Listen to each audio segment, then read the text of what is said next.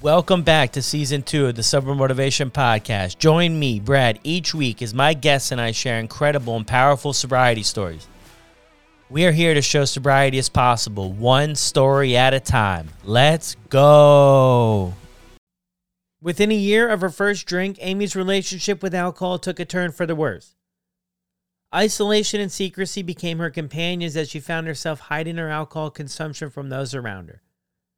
What once seemed like a harmless social lubricant had now intertwined itself into the fabric of her life. It wasn't until Amy reached her breaking point that she made the courageous decision to embrace sobriety. It has been 7 years since that pivotal moment, and she has since reclaimed her life from the clutches of addiction. Interestingly, when Amy first quit drinking, she didn't fully grasp the magnitude of the risks associated with alcohol consumption. And this is Amy's story on the Sober Motivation Podcast. The Sober Buddy app. This community is one of the most supportive I've ever seen. Starting with the meeting hosts who lead with support, kindness, and understanding. When someone falls, the community rallies to help support and encourage. People from all different countries who show up as strangers, leave as friends. It is a true example of community and connection. What makes Sober Buddies special is everyone is working on the same mission: to get another day sober so we can live our best lives, and to provide a safe place so no one feels they have to do it alone. Check out the app today or head over to yoursoberbuddy.com and come and join us for some of our live support groups. It's hard to find the motivation to get sober when you're in the trenches of addiction. It's easy to say I'll stop tomorrow or I'll cut back tonight. What's harder is putting action behind those words. That's why I've teamed up with SoberLink. SoberLink's remote alcohol monitoring system was specifically designed to help in your recovery, not just some breathalyzer you buy at the store. Small enough to fit in your pocket and discreet enough to use in public, SoberLink devices combine facial recognition, tamper detection, and real-time results so friends and family know instantly that you're sober and working towards your recovery goals. Visit SoberLink.com/recover to sign up and receive $50 off your device. Hey, how's it going, everyone? Brad here. I hope you are well. And as always, thank you so much for the support on the show with the podcast and also the guests who share their stories. I love when you guys send them a message and let them know you appreciate it, because through vulnerability and authentic connections, we can truly make a difference and help other people. Now let's get to the show. Welcome back to another episode of the Sober Motivation Podcast. Today we've got Amy with us. Amy, how are you? I am great. I'm happy to be here. How are you? Yeah, I'm well. I mean, it's hotter than summer out right now, it seems. It's always a plus. Yeah, totally. I've got my fan going. I hope you can't hear it, but yeah, it's so hot here. Beautiful. So why don't you take us back a little bit and tell us what it was like for you growing up? So I grew up we were talking about where we are now. We're both in Ontario by chance. So I actually grew up in London, Ontario, in a pretty regular family. My parents were together until I was about 16. I have a sister. And I think what was different about my family experience was that my dad struggled with addiction and there were mental health issues within the household, but none of it was really talked about openly or addressed. And so I think the result of that was that it was just very normal to see my dad drinking heavily and often. And so it was just kind of always around and just kind of part of what it was like growing up. And so when my parents did end up separating into my teens, we didn't really talk about that either. It was this like really chaotic experience for everybody, but there wasn't really space to talk about what was going on. And none of us, frankly, had really great coping skills. And so for me, I started to drink in response to that. I think at that time, a lot of people, like my peers and my friends, were drinking, and they were doing it in an experimental and social way. And I think it started that way for me. But I instantly found relief in it. I found relief from the stress and the chaos of what was happening at home. And I really needed that because it was this really traumatic situation that I couldn't really escape from. And so alcohol became my escape in a lot of ways. Yeah, thanks for sharing that. Yeah, it's definitely a tough time to go through, a tough thing, and then you find that alcohol, like, maybe the solution. Yeah, it absolutely was. And, I continued drinking and I was drinking more and more frequently. And even within, I would say, a year or so of starting to drink, I was drinking alone in my bedroom. I was hiding alcohol, which isn't abnormal, I don't think, for teens. But looking back on it, it kind of feels like that maybe would have been something to like keep a closer eye on. But yeah, and with it being so addictive, it then became something that I was seeking not just for the relief that was I was getting from it, but just from my day-to-day life, and it just kind of became baked into what I did and how I coped in my life and in my world. Did you have any awareness going into this, like any education or talks about how dangerous alcohol could be for us? No. And I'm pretty educated, like, I'm a pretty educated person, and even in the later part of my drinking days, so this August, it will be 7 years of sobriety for me.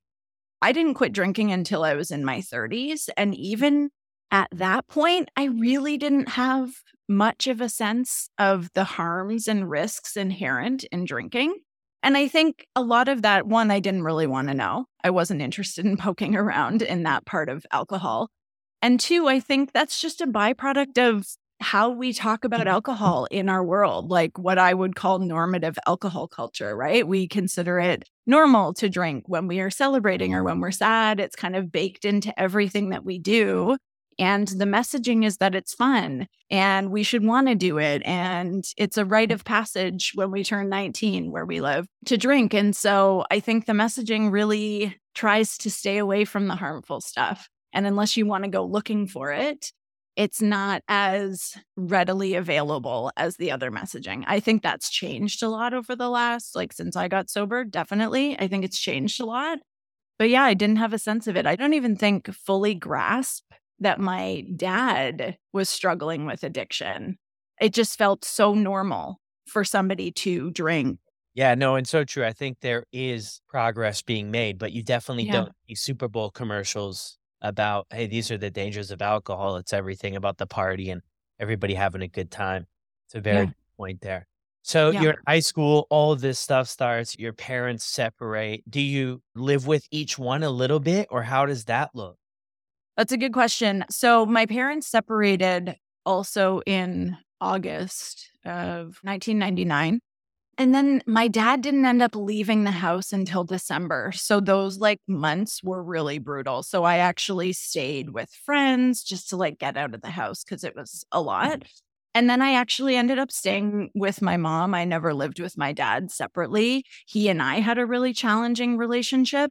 And then I ended up getting kicked out when I was 18. So from that point on, I've been on my own. My relationship with both of my parents was pretty challenging at that time. I really kind of went at it alone. Thank goodness I had a really supportive aunt and a really supportive uncle and a really supportive grandmother. So I did have other family members that I could lean on, but in terms of family of origin, it was complicated. Yeah, you Mhm. got kicked out at 18. What do you do then? Well, I started working because things just became complicated when my dad left. And so I got a job. So I pretty much been working part time to full time alongside going to school full time since I was 16. I just started working more and I just went out and found an apartment. And thank goodness I was able to find someplace that was open to renting to an 18-year-old. The woman that I ended up renting, it was actually a sweet little apartment with like angled slanted roof, super cute. But she had been kicked out when she was younger. And so I think she was even younger than I was. So she was very empathetic to my situation. And so I hustled and I figured it out because I didn't really feel like I had another option. Yeah. What were you doing? What were those first few jobs for you? I worked in restaurants. I worked in a restaurant and it was like a breakfast brunch place. So I could work weekends and work more around my school schedule. And I also did a lot of babysitting for like neighborhood kids, Okay, cool. which I did not like. I'll just, Like, didn't like that part. not for me. And here I am as a grown ass woman with no children. It was not for me. So, but it was helpful at the time. Yeah, the money it paid, right? It helped you keep the roof over your head. Yeah, that's cool to get that opportunity with somebody who maybe shared that previous experience to give you a shot at that. Yeah. So, what are you doing now? So, you're 18, you've been kicked out of the house, and I mean, what's your drinking like? Are you drinking throughout this hustle time, hustle and bustle? Absolutely. But at that point, it never got to a place yet where it was like interfering with work or interfering with school. But absolutely, I was drinking. And also at the time, I had a boyfriend who was older than me. So he could legally buy alcohol. So the access was just always there, which was really helpful. So yeah, I was drinking my way through it, but it didn't get to a point where it was interfering with school because, like, I had to work, I had to go to school to support myself because there wasn't anybody else. Yeah, I picked up on that spot where you said yet. I think that's really important because a lot of people I talk with every day over the years is they're not there yet. They're not Mhm. there, right? And it's like progressive the way this thing goes. So I just thought that was, great awareness there. So are you in Yeah, college at this time? Did you go to college after high school? I did. So I went to Western. I don't know if you know Western in Yeah. London. Yeah. Yeah. So I started there and then I ended up transferring to U of T. So I did undergrad and then I went to grad school and I was drinking and working throughout. And I mean, looking back on it, I honestly have no idea how I managed it all. Like, I have no idea how I was drinking as much as I was, going out every weekend. In addition to drinking, like, there was drug use in the mix there. And I have no idea how I did it all and still finished grad school. I went after really great opportunities, but the drinking was always there. And as you say, it was very progressive. I kept doing it over the years. Obviously, my tolerance increased. And so I was drinking more and more and more. And it would get to the point where, I would go out with girlfriends for dinner and four of them would split a bottle of wine and I would have two bottles for myself. Those moments kind of stand out as like, ooh, your relationship to alcohol and my relationship to alcohol is not the same thing. And so I externally, I think, kept it together. Things looked good. I always had good jobs, partners, a social life, travel, all of that stuff. But where I started noticing the biggest impact for myself was my mental health and my mood.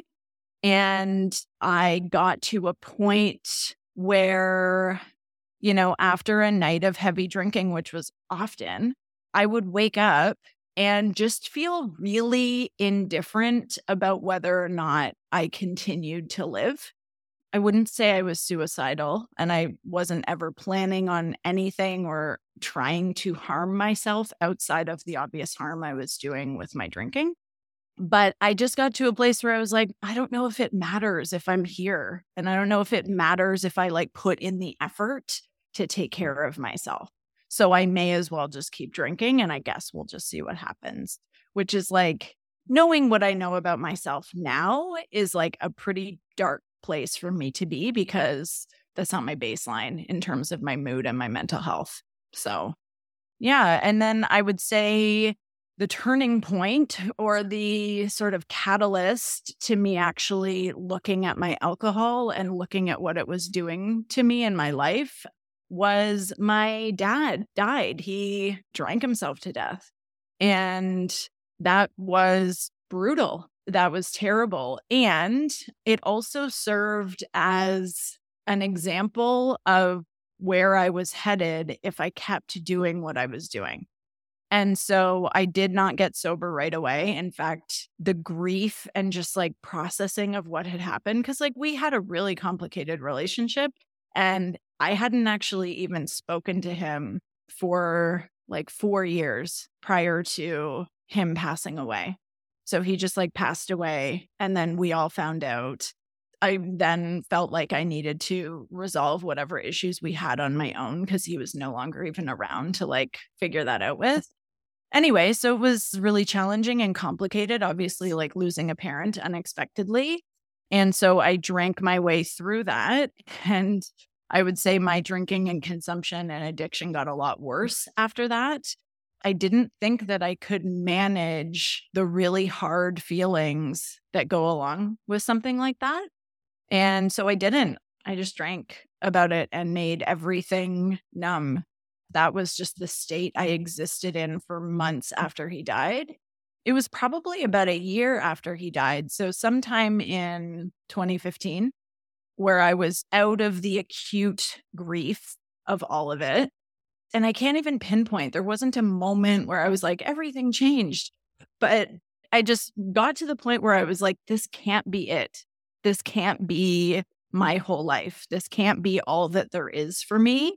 And I think those questions of just like, is this it? Is this all there is? Like drinking all the time, being hungover, being numb, feeling miserable, like this can't be the whole thing.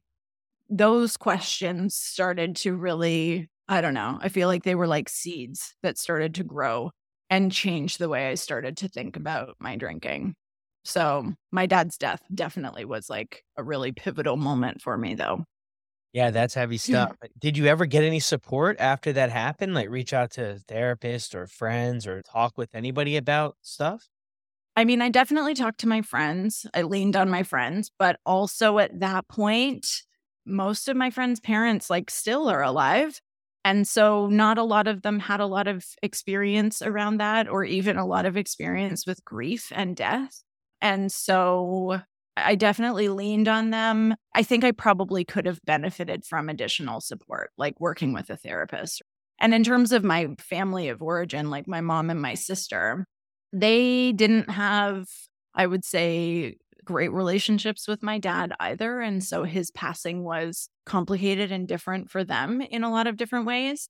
And I was the closest to my dad, but he and I hadn't spoken in years. And that was true for my mother and for my sister as well. And so I think we all just moved through it very differently. And none of us were super close either. I mean, my mother and my sister are really close, but it didn't feel like a source of support, let's say, to like talk to them about what I was experiencing because their experiences were so different. So, yeah, I would say in hindsight, I would have worked with a grief counselor or somebody who was a little bit more specialized to provide support and care at that time, because I think it would have been really helpful. I hear you on that. I'm wondering too, though, hearing your story, a lot of stuff you're doing is incredible, right? You're going to school, graduate school, you're finding your way, you're traveling, a lot of the things you're mentioning. Were you ever confused that with this lifestyle and living the way I'm living, could I actually fit into a spot of somebody who struggled with alcohol like this? Because so many things were going right, it seemed like a lot of stuff was good. Yeah. Honestly, until like towards the end, when I started to be like, wait a second, is this it? I didn't even register for me that I had a problem because I think I still held a very binary black and white, like, this is what somebody looks like who has a problem with alcohol, right? They're like down and out, maybe experiencing homelessness, maybe on their way to rehab, and all the other unhelpful stereotypes, right? So it didn't really register for me that that was even a bucket that I was in, that I had a problem with drinking, that it wasn't working for me, that I was doing really terrible things to my body and my brain. And as I said, I didn't really know about the harms that went along with drinking. And so I didn't even necessarily put it together that a night of heavy drinking caused me to experience acute depressive episodes. Like I couldn't even put those two things together, even though now that's very obvious. Like you do this thing, you put a bunch of depressant into your body, you're going to feel depressed. But I didn't know what I know now then. So it just didn't occur to me. I didn't even consider the fact that I had a problem, which Yeah. feels wild. No, and I'm with you. I mean, towards the end of my addiction, I was living on my brother's floor, and I mean, everything was burning down around me. And when I think back to that, the day that I made a decision to do something different, I knew something was up. Like the day before, like we drank a 24 beer and smoked 2 packs of cigarettes, and I thought I was living the high life. Looking back, I'm like, whoa, dude, that wasn't the good life that you thought, but I was just wrapped up in that, like maybe denial, maybe just used to it after years, maybe just Yeah. used that's the way it was. And I think there's so many people that are right there in that spot. Like a few Yeah. things you mentioned, right? I'm not there. I wasn't there yet. And on the outside, people are looking in. They're like, oh, you know what? Amy's doing good. But on the Mhm. inside, we've got this like battle going on. Like I would wake up and say, I just want to do one or I just want to have one. Couldn't do that. And then I would get like, wow, why can't I figure it out? Everybody else figures it out. Like, did you wake Yeah. up in the mornings and say, like, I'm taking today off and then find yourself not being able to? Yes. And it was just this terrible cycle. Or I would do like, because I was very, I mean, still am, but I think in a much different way, but I was very like health oriented. So I would do like a cleanse that didn't involve gluten and sugar and dairy and all that stuff. And of course, alcohol would be taken out of those things. And I would go a few days and I'd be like, I am killing it. And then I would start drinking to reward myself. And it got to a place kind of like you where I was like, what is wrong with me that I can't stop doing this? Why am I failing at this when I'm like good at all these other things? Like, why can't I fucking figure this out? And that felt shitty, but I didn't know. And I felt so much shame about how big alcohol had become in my life. And it felt like it was this thing that was like out of control and I no longer had a handle on it. But because outwardly my life looked pretty decent, I thought that people wouldn't understand and people wouldn't take it seriously. And I was so ashamed of what it had become in my life that I didn't want to talk to anybody about it. So I didn't get any kind of help and I didn't get any kind of support. And I was just like, well, I guess I'll just have to like try and figure this out silently and alone because I didn't feel like I could even speak about it. I mean, for the first 6 months of being sober, I think I told maybe 3 people in my life because I was like, I don't want you to judge me. And I'm so ashamed. Yeah, and that's a really tough spot to be in, is to what others think and what others' opinions and they have of us keep us stuck where we are. And it's a very Yeah. scary place. And then a lot of shame is brought on from that too. So how Yeah, were you able to get absolutely. out of it? I mean, my goodness, because hearing this, Amy, there's a lot of people that have been in a spot like this. There's a lot of people that are in a Mhm. spot like this. So how the heck do you get out of it? Everything on the outside is going pretty good. You know, internally towards the end there, that something's got to change. Your mental health is being impacted. You're starting to think that the world might be a better place without you. How the heck do you turn the ship around? Yeah, that's a great question. Well, I think I don't even know why, but when those questions of like, is this it? Is this all there is? Because this is pretty depressing, to be honest.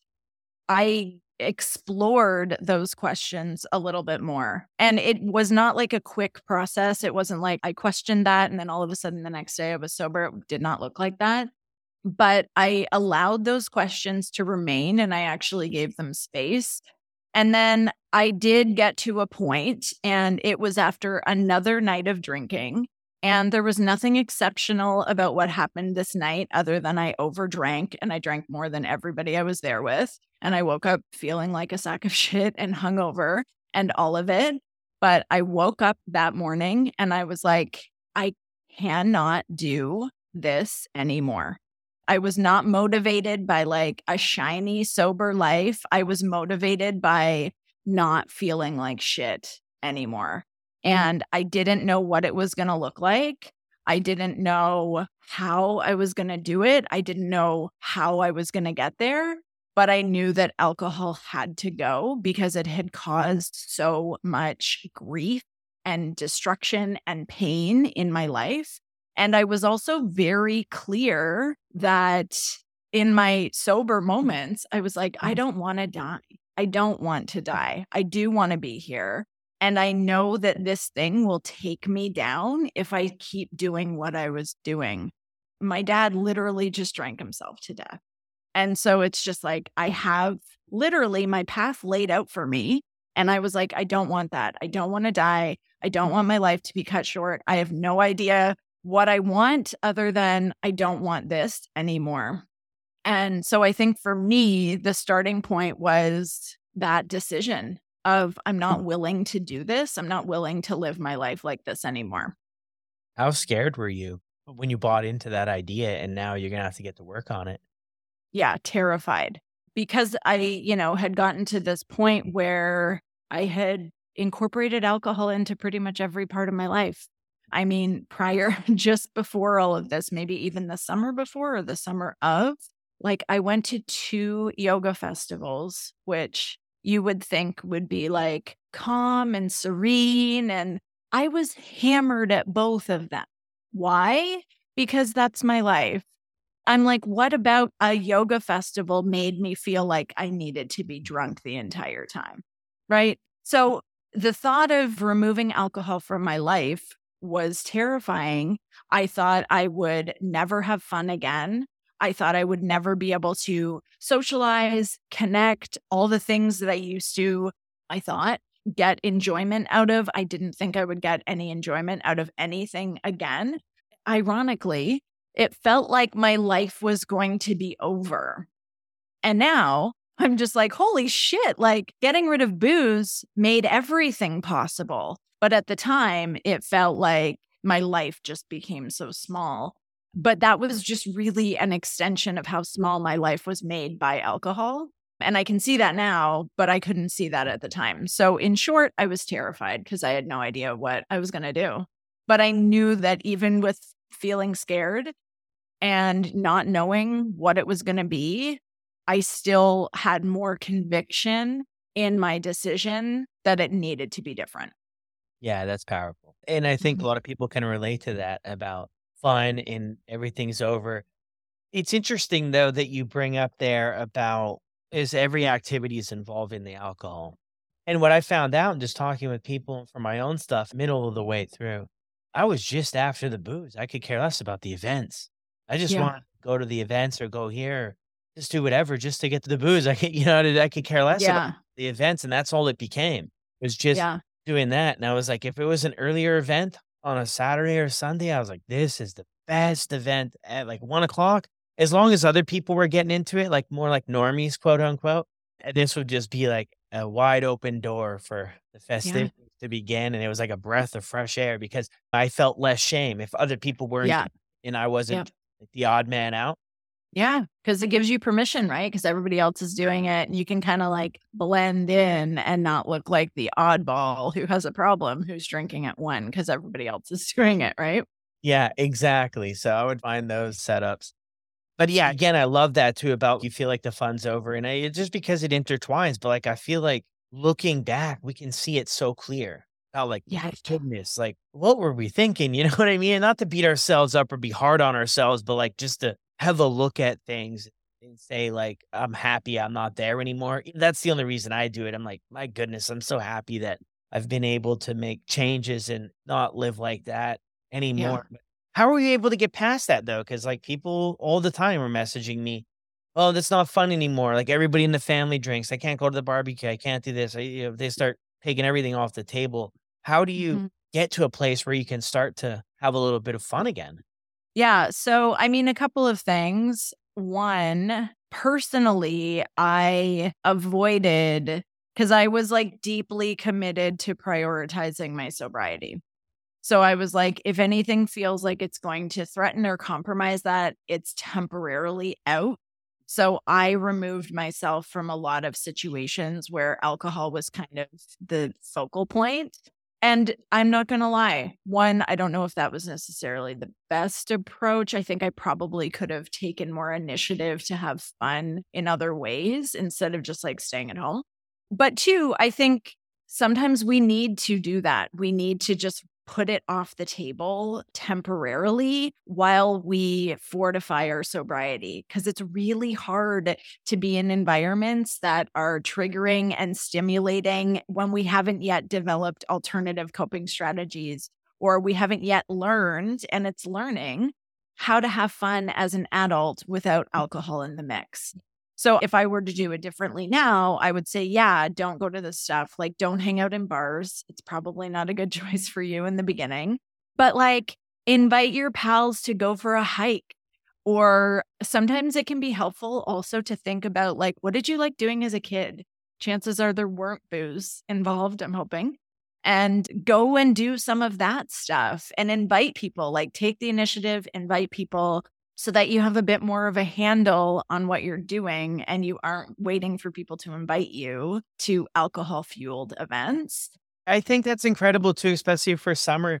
Right now, if you knew there's going to be a lot of stuff going on, but it's okay to sit out on stuff. Yeah. I mean, because you've went to all of this stuff before. Yeah. And if you think about it, you're not really going to miss out on a ton of stuff. So Really, no. yeah, if you have to stay home and you just have to kick it in the backyard and plant some flowers or do whatever the heck you want to do that you enjoy, like do that. Because so many people early on just want to get out there and just want to be part of all these things. And I get it. You want to get sober to be living, but you got to get a little bit of foundation under yourself before you're just going to be hanging out everywhere and just doing everything you were. Like you can't change if you just do the exact same stuff. You're going to be miserable. Totally. Like if you go and hang out at a bar and you're 3 days sober, it's not going to be fun anyway. It's just going to be like you'll be able to will your way through it. But I think it's going to be tough to enjoy, and you could probably find something else that you could probably enjoy and you're not missing out. I mean, I went to bars for years, and even though I was there, like if you weren't there, you didn't miss out on anything. Like we weren't Totally. we weren't doing anything cool. Totally. Yeah. And like, as you said, we've already done all this stuff anyway. So you're not going to look back on your life and be like, the summer I got sober, I really missed going to that barbecue. No, you're going to look back and be like, holy shit, I sustained my sobriety that summer. And now I'm where I am. That's the thing you're going to remember, not the like ball game or barbecue or drinking beer in a park. Yeah, exactly. So when did you get sober? I made this little cross stitch and that's my sobriety date. So that's why I'm checking it. It is August 22nd, 2016. Wow, that's incredible. And I love too where you share about your story, right? Because we sort of have this picture in our mind from Hollywood movies and everything else we see about what somebody who struggles with alcohol may appear, what they may look like, how they may live. And, I mean, literally, it's the person next door. That's what someone who struggles with alcohol looks like, whether we say alcoholic or struggles with alcohol, whatever it is, it's the person next door. And for you to be able to make the changes and really realize this was something that you wanted to remove from your life without having maybe big, huge external consequences. And I know there was stuff internally that was just tearing you apart. And that's definitely extremely valid. But for some people, I feel, Amy, they're waiting for something around them to fall apart. My message is always pretty simple. Get off the train before things do fall apart, because for a majority of us, this is extremely addictive substance and it's going to keep moving down the tracks. I think that's really cool that you were able to get to that spot to make the changes and get sober. Now rocking and rolling and living in Toronto and doing everything else. Look, I'm wondering too, it's rumored out there, Amy, that sobriety is a superpower of some sort. I mean, do you feel like it gives you a competitive edge? And competitive edge might not be the perfect term for this, but do you feel like it bleeds over into other areas of your life to give you a little bit extra edge? Yeah, absolutely. I mean, knowing what I know now, when we remove alcohol from our lives, and I actually posted about this today, so it's funny you should mention it. We improve our physical health, our mental health, our mood, our energy, our sleep. Like everything gets better when we take this one thing out of the picture. Because so many people consume alcohol, when you're opting out of that and you're like, I mean, I'm an early riser, but like I get up every day at 5 and like the amount of stuff I get done before most people roll out of bed is insane.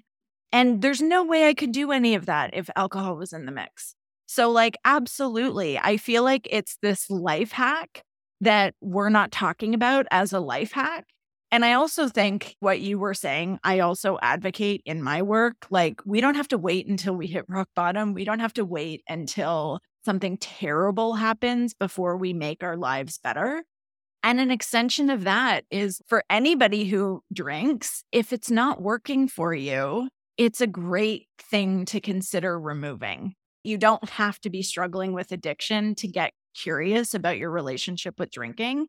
You don't have to be drinking your face off every day to be like, actually, I notice that when I drink, my anxiety gets worse, or I notice that my sleep is impacted, or I notice that I make decisions around what I'm eating that don't make me feel great. And it's like, you don't have to be in the throes of a really severe addiction to ask questions about whether or not this thing is working for you. And for anybody, regardless of how big or small alcohol is in their lives, if you want your life to be a little bit better, consider taking alcohol out of the mix and then just look at all the different areas where your life will flourish. That list you mentioned there, and I can't remember everything on there, but you know what surprises me most about it with people and with my own story is that if you remove the alcohol and you're identifying problems with it, all those areas of your life will improve. And it can do that with very little effort. Like if Yeah. you take the alcohol away, like your mental health will get better, your anxiety will get better. I mean, obviously, this isn't for everybody. I'm not saying it's for everybody, but a lot of people I've talked to, they're like, yeah, it just was great. And I honestly can't think of anything else off the top of my head here that I could remove from my life today. And my anxiety gets better, my mental health gets better. I show up better in my relationships. I have a ton more energy. I sleep like a baby, like, it's that deep, right? Totally. And I don't know of anything else that I could do right now that would Mhm. like start to show all of those things. I think no matter where you're at on the spectrum, is it wouldn't hurt to say, let's try without it. And if you think to Yeah. yourself, let's try 30 days without it, and you're terrified, like Amy was, like I was Yeah. at one point in time, then there might be something more here for you to look at and start asking yourself those questions. I love that you brought up the questions there because what I always used to ask myself was, how did I end up here? That was the question that used to like haunt me. And I just Yeah. tried to avoid because I didn't really want to know the answer to that question, but I always used to ask it because I had a good childhood, a great family. I had every opportunity available. I had tons of interventions in my life to try to keep me on the right track. And towards the end, I was like, man, how in the heck did you end up here? And Yeah. that would just be a source of shame for me personally, because then I would Yeah. just beat myself up. But asking some questions never hurts. Yeah, absolutely. And I think, we hear the term sober curious all the time. It's like pretty Yeah. catchy in our It's a good circles. buzzword. Totally. But I think just as a practice, curiosity is like a really helpful entry point. Because I think when we're coming from a place of just purely being curious about something, there's no space for judgment. We're not looking to like make ourselves wrong, but it's just like, I wonder what it might look like if I didn't drink this weekend. And then go and see and like consider it an information gathering exercise and just see what comes out of it. And if you're noticing, I don't know, feelings or thoughts or anxieties or concerns coming out of that, curiosity again, like, oh, I wonder why I'm feeling a bit anxious. I'm going to this social thing and I'm not going to drink and I normally would. I wonder where that's coming from, right? Like, there's nothing in that that's judgmental or shamey. It's just like, I'm getting curious about this process. And I think for a lot of people, that can be really helpful because sometimes we don't move through the world in the most intentional, connected place, right? And also, drinking is everywhere. It's very normal. We all just do it all the time. So we're not actually asking questions like, why am I drinking? Why do I do this? Because, like, at this point, we all know that it's not great for mental health. It's like pouring gasoline on fire when it comes to anxiety. It's a depressant. We know it's causally linked to at least 7 different types of cancer. Like, this information is more well known now.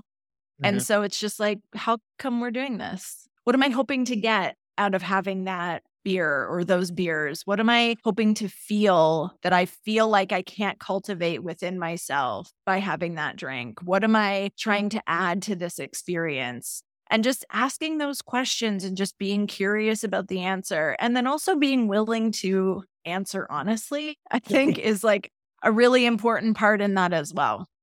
Yeah. I was gonna Mhm. say, I'm thinking of those questions and I'm going through to my head, right, when I was into it, and I'm just like, "Oh, I would have perfect answers, Amy, for all of those questions." But I think that part of being honest, right, being honest with Yeah. yourself, even if you need to get support with it too about somebody else who's curious or somebody who's been there before Yeah. that you can connect with and maybe just bounce stuff off of them.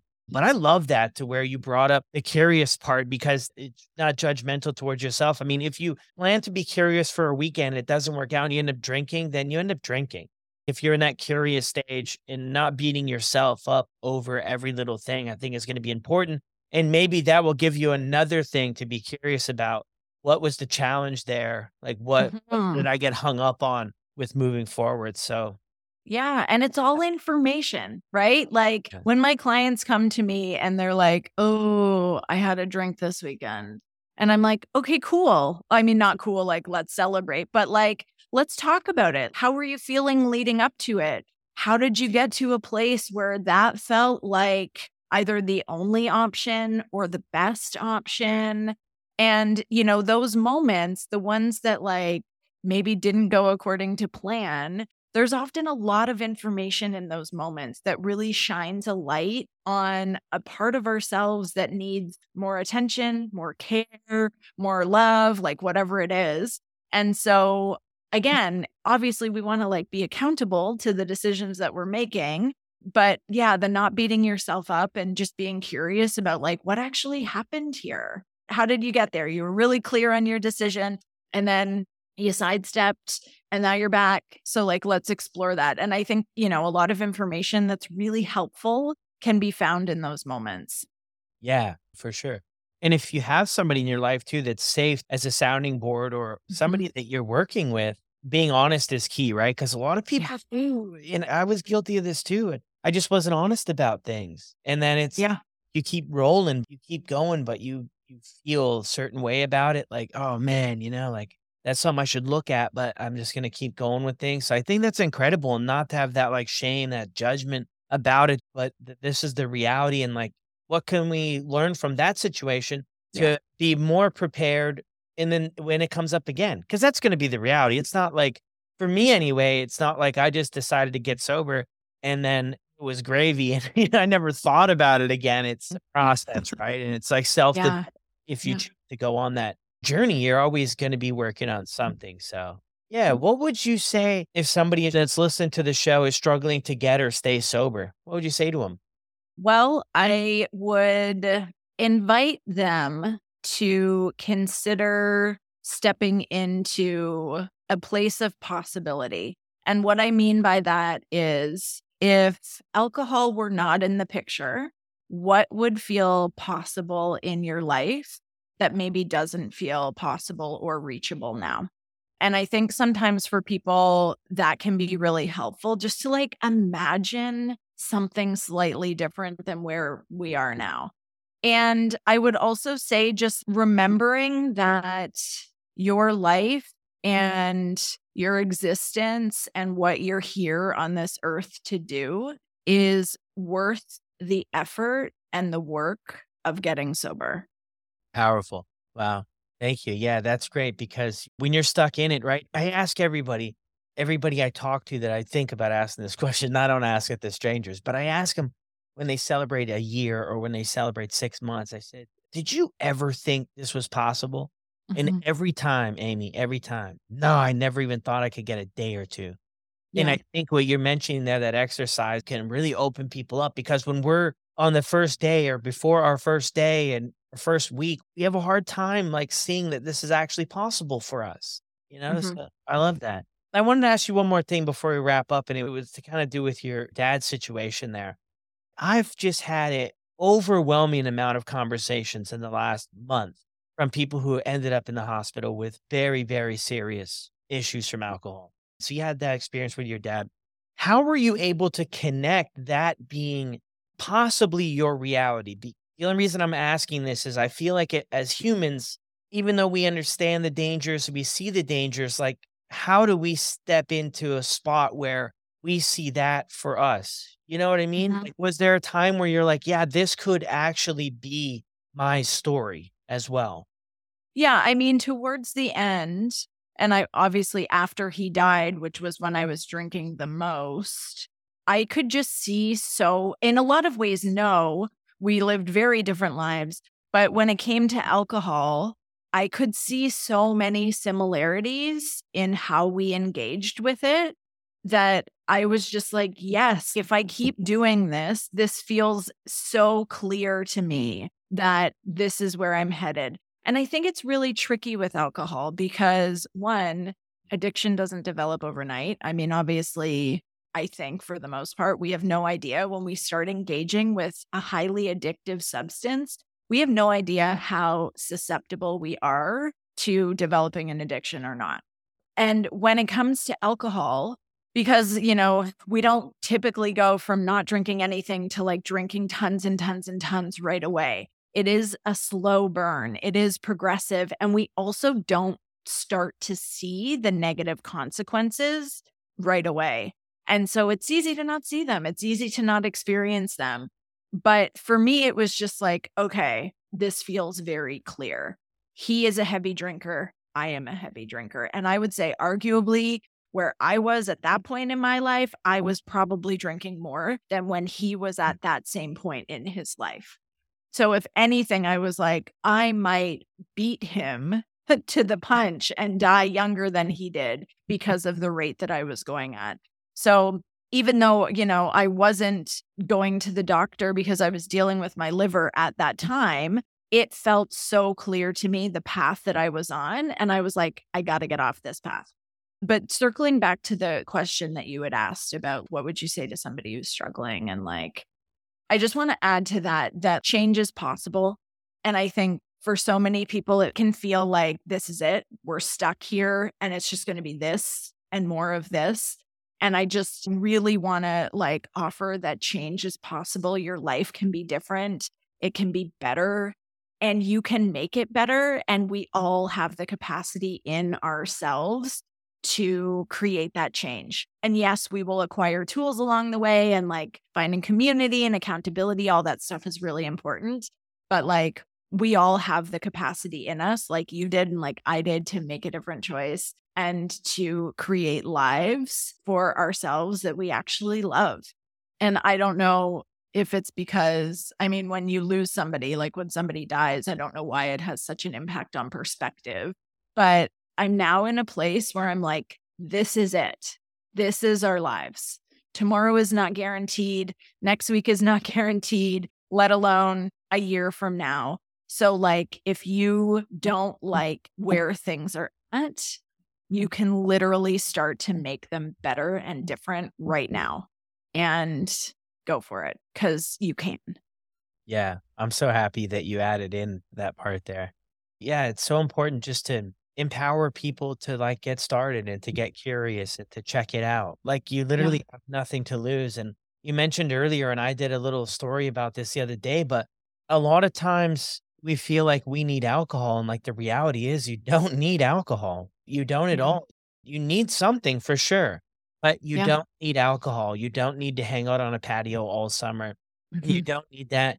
And just the benefits of giving it up and how much better you'll feel, and everything around you will feel so much better too. It just, once you get that feeling for it, it's like that's your thing you're going after. You just don't want to wake up.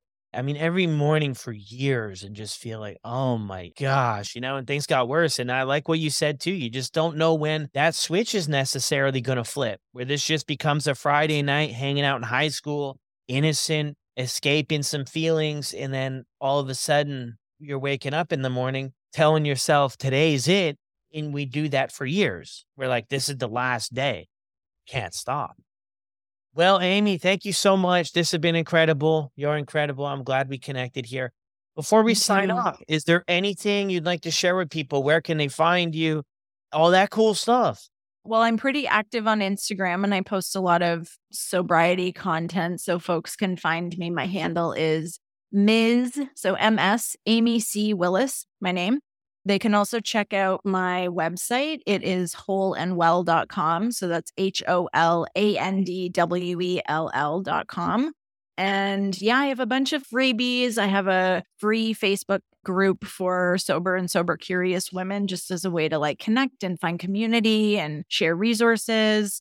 So all that stuff is linked up on both my Instagram and my website. And if folks are interested in coaching support, that's what I do professionally. And I would be proud to support people in their journeys if they want that. So thank you for having me. And also, I just wanted to say that I think sharing of our stories is so vital and so powerful. And it is a point of connection and it's a helpful way to feel less alone in our journeys. And addiction can be really isolating and lonely. Getting sober can feel really isolating and lonely. And so finding and connecting with other people and just not feeling like we're by ourselves in this is really, really important. And I think you do such an exceptional job on your podcast of facilitating the stories and the connections. And so I just wanted to say thank you to you because I think that this is such a vital resource for people. Wow, thank you. How are you feeling after you were able to share today? Feeling all right? Yeah, I feel great. I talk pretty openly about my stuff because when I first got sober and I was hiding and not telling anybody what I was doing, I was taking in content and I was taking in people's stories and I was just looking for mostly women just to be like, oh, you did this. You were struggling and now you're sober and you seem to be doing okay. And that feels really hopeful because I couldn't even imagine that for myself. And so it was really great to connect with other people that I could find parts of my own story in, and now they're thriving. And so just sharing our stories feels really important. So thank you for letting me. And I hope it's helpful. I hope it's helpful for folks listening. Yeah, it will be. It always is. Wow, another incredibly powerful episode. If you're enjoying the show, do me a huge favor. Head over to your favorite podcasting platform and leave a review. And I'll see you on the next one.